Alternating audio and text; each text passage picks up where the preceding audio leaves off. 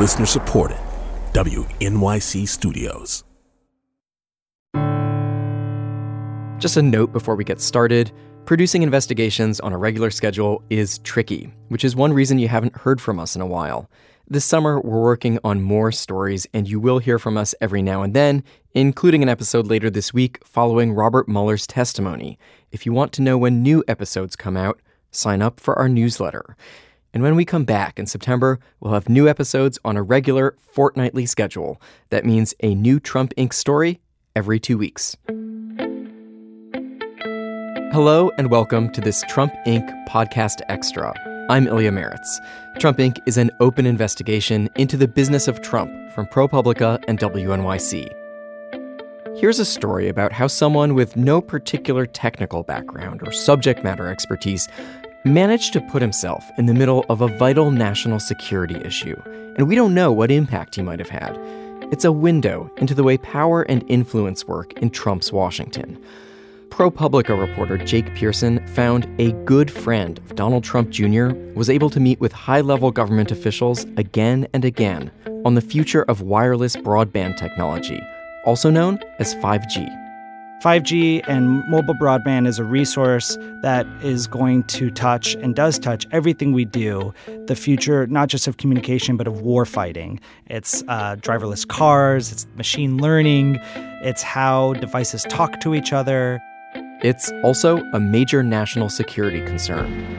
Another way to think about 5G is a rivalry between the United States and China. The two biggest economies in the world are increasingly developing and trying to promote their own sort of plans to implement the technology faster than the other. And as this was happening, Don Jr.'s friend found a seat for himself at the policymakers' table. And then, Jake learned, he found another seat for a friend of his, a guy with financial incentives to take a hard line on China. So, Jake, the government is trying to figure out how to deal with 5G, this major point of tension with China, and you discovered that someone with not much qualification to be there managed to get into the room with policymakers discussing this stuff. He got access. How did you get interested in Tommy Hicks Jr.? So I started this project in part because I'd been looking at Donald Trump Jr. and friends of his and the ways in which his newfound prominence on the national stage was being interpreted by people close to him, people who had business interests. And one of those people is this guy, Tommy Hicks Jr. And another one who's fantastic. Tommy Hicks Jr. is a longtime friend of Donald Trump Jr. Tommy Hicks. Thank you, Tommy. Thank you. Thank you, Tommy. Great job. Tommy Hicks is from Texas. He's the son of a very wealthy investor and former private equity maven of his time. And he is also... He's also a junior. That's right. He's also a junior. And he's also a big hunter, as Donald Trump Jr. is. And the two have hunted together all over the world for years. Tommy Hicks Jr. has also been a prominent campaign fundraiser during the 2016 campaign and has sort of leveraged that prominence into a number of high-profile positions within sort of the Trump campaign world without being an official campaign employee. So this trail led you from Donald Trump Jr. to Tommy Hicks Jr., his hunting buddy, and then to another Texan, Kyle Bass. Who is he? Kyle Bass is a hedge fund manager in Dallas, and he makes big dollar bets on world events and macro trends. Bass is most well known for being among those who correctly predicted the housing crisis and bet against subprime mortgages. And made a lot of money doing it? He made a lot of money doing it. In recent years, Bass has bet that China is going to face some serious economic problems, and he's bet that its banking and credit system are going to face real problems. Bass goes on TV all the time to talk about this. Europe is definitely our ally, and China is definitely our enemy. They've done so many things to the United States because we've basically been a pacifist nation over many different administrations. And we're finally standing up and saying, listen, this has to change. And he's a longtime friend of Tommy Hicks Jr. So Donald Trump is sworn in at the beginning of 2017 as president, and that same year, Hicks is called upon to offer some help to his friend Kyle Bass, the Texas hedge fund guy. What does he do? Tommy Hicks helps arrange a meeting at the Department of Treasury for Kyle Bass to present his views on China and its banking system to a high-level group of top-level officials from a bunch of different federal agencies. There's a top-level official from the Securities and Exchange Commission. There are career officials from Treasury. There's a top National Security Council official there, and others. Do you think the people in the room understood who they were hearing from and that this person, Kyle Bass, had a very significant financial stake in the stuff that he was looking at? Yeah, folks I have talked to were all generally aware that Kyle Bass had a bet on China, and the government has described it as what they're calling sort of a listening-only session, that they didn't divulge anything to him and he wasn't told anything about coming actions or what have you. The question, and we've talked to an ethics expert about it, is, was someone like Kyle Bass given sort of an opportunity that others were not to try and influence policymakers with respect to China? And how did the government handle it? What did they do to process the information? And that's the ethical question in part.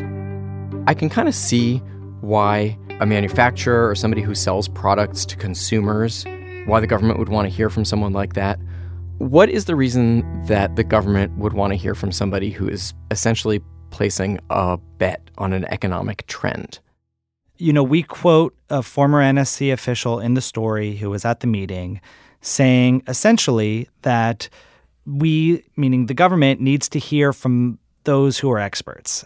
You know, the point he makes also is that it's hard for them to sort of untangle themselves from their financial holdings, but that managers like Kyle Bass with a bet on China are the experts and the government needs to hear from them. And what is Tommy Hicks Jr. an expert on?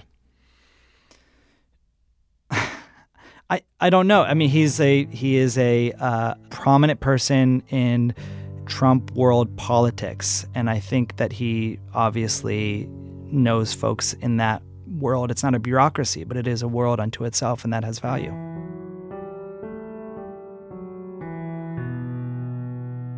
So far as we know, this is the only meeting that Kyle Bass gets. But the records you got through a Freedom of Information request show that Tommy Hicks Jr., he continues to communicate with people in government. For months in late 17 and early 18, the records show that Tommy is included on emails, attending meetings, organizing meetings, weighing in on policy about companies and technical capabilities with officials from the National Security Council, from different White House offices, and he sets up a meeting at the Commerce Department with Secretary Wilbur Ross. Are these meetings about China and broadband technology? Is that what it's about? Yes, they are.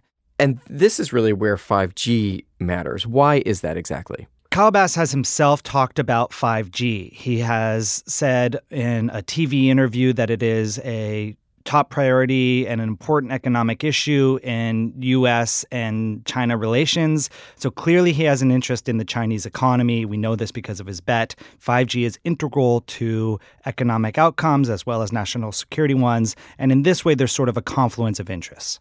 What do Tommy Hicks Jr. and Kyle Bass say? Well, neither of them agreed to do an interview with me. In a statement, Tommy Hicks Jr. said that, yeah, he did take some meetings with government officials on issues that he believed in as a businessman, but that there was nothing untoward about it. And Kyle Bass? Kyle Bass likewise declined to be interviewed about this and discuss specific answers. He did say that there was no corrupt intent behind his meeting with the Treasury officials. Have you talked with the Trump administration about these meetings? Yeah, I have. And? Well, the administration has basically said that this was a listening-only session, this meeting at Treasury with Kyle Bass, that officials there didn't divulge anything and that Kyle Bass didn't promote a particular policy position that he wanted them to take. The government also says that they screened the officials who were there to make sure there were no conflict issues, but the administration has acknowledged that they didn't take a similar look at whether or not Hicks and Bass had a business relationship. You write in your piece, quote, Hicks is hardly the first private sector power broker to emerge in a presidential administration, but he may represent a new subspecies, the friend of the president's kid. Well, look, I think that he himself has made relationships. His family has been a big donor to Republican politics for years, and that he has sort of become a power broker in his own right. But certainly nobody disputes that his involvement in Trump world is a direct outgrowth of his longtime friendship with the president's son.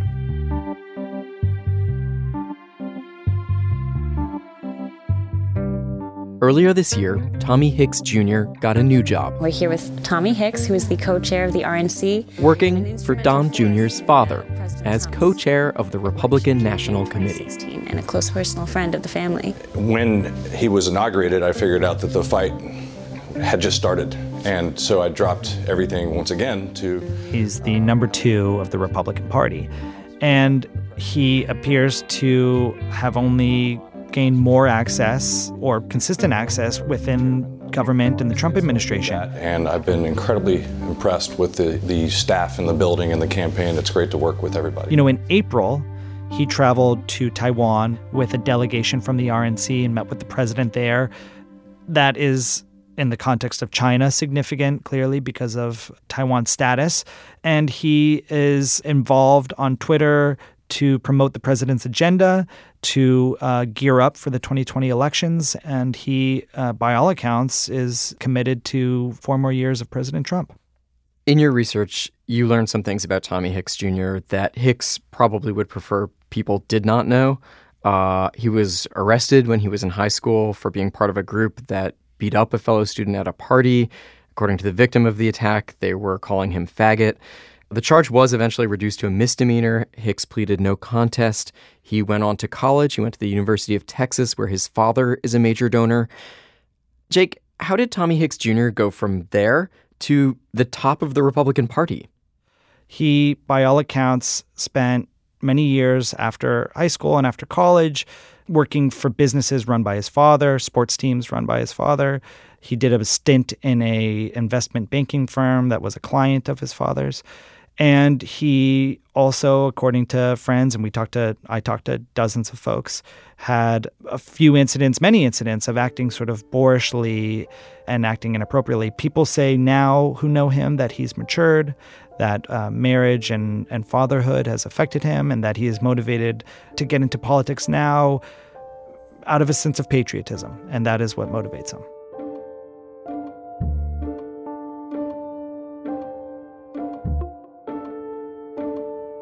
ProPublica's Jake Pearson. Trump Inc. is an open investigation into the Trump family business. Send us your tips. It's tips@trumpincpodcast.org. We also have secure methods to communicate. Find out how at trumpincpodcast.org. And while you're there, sign up for our newsletter.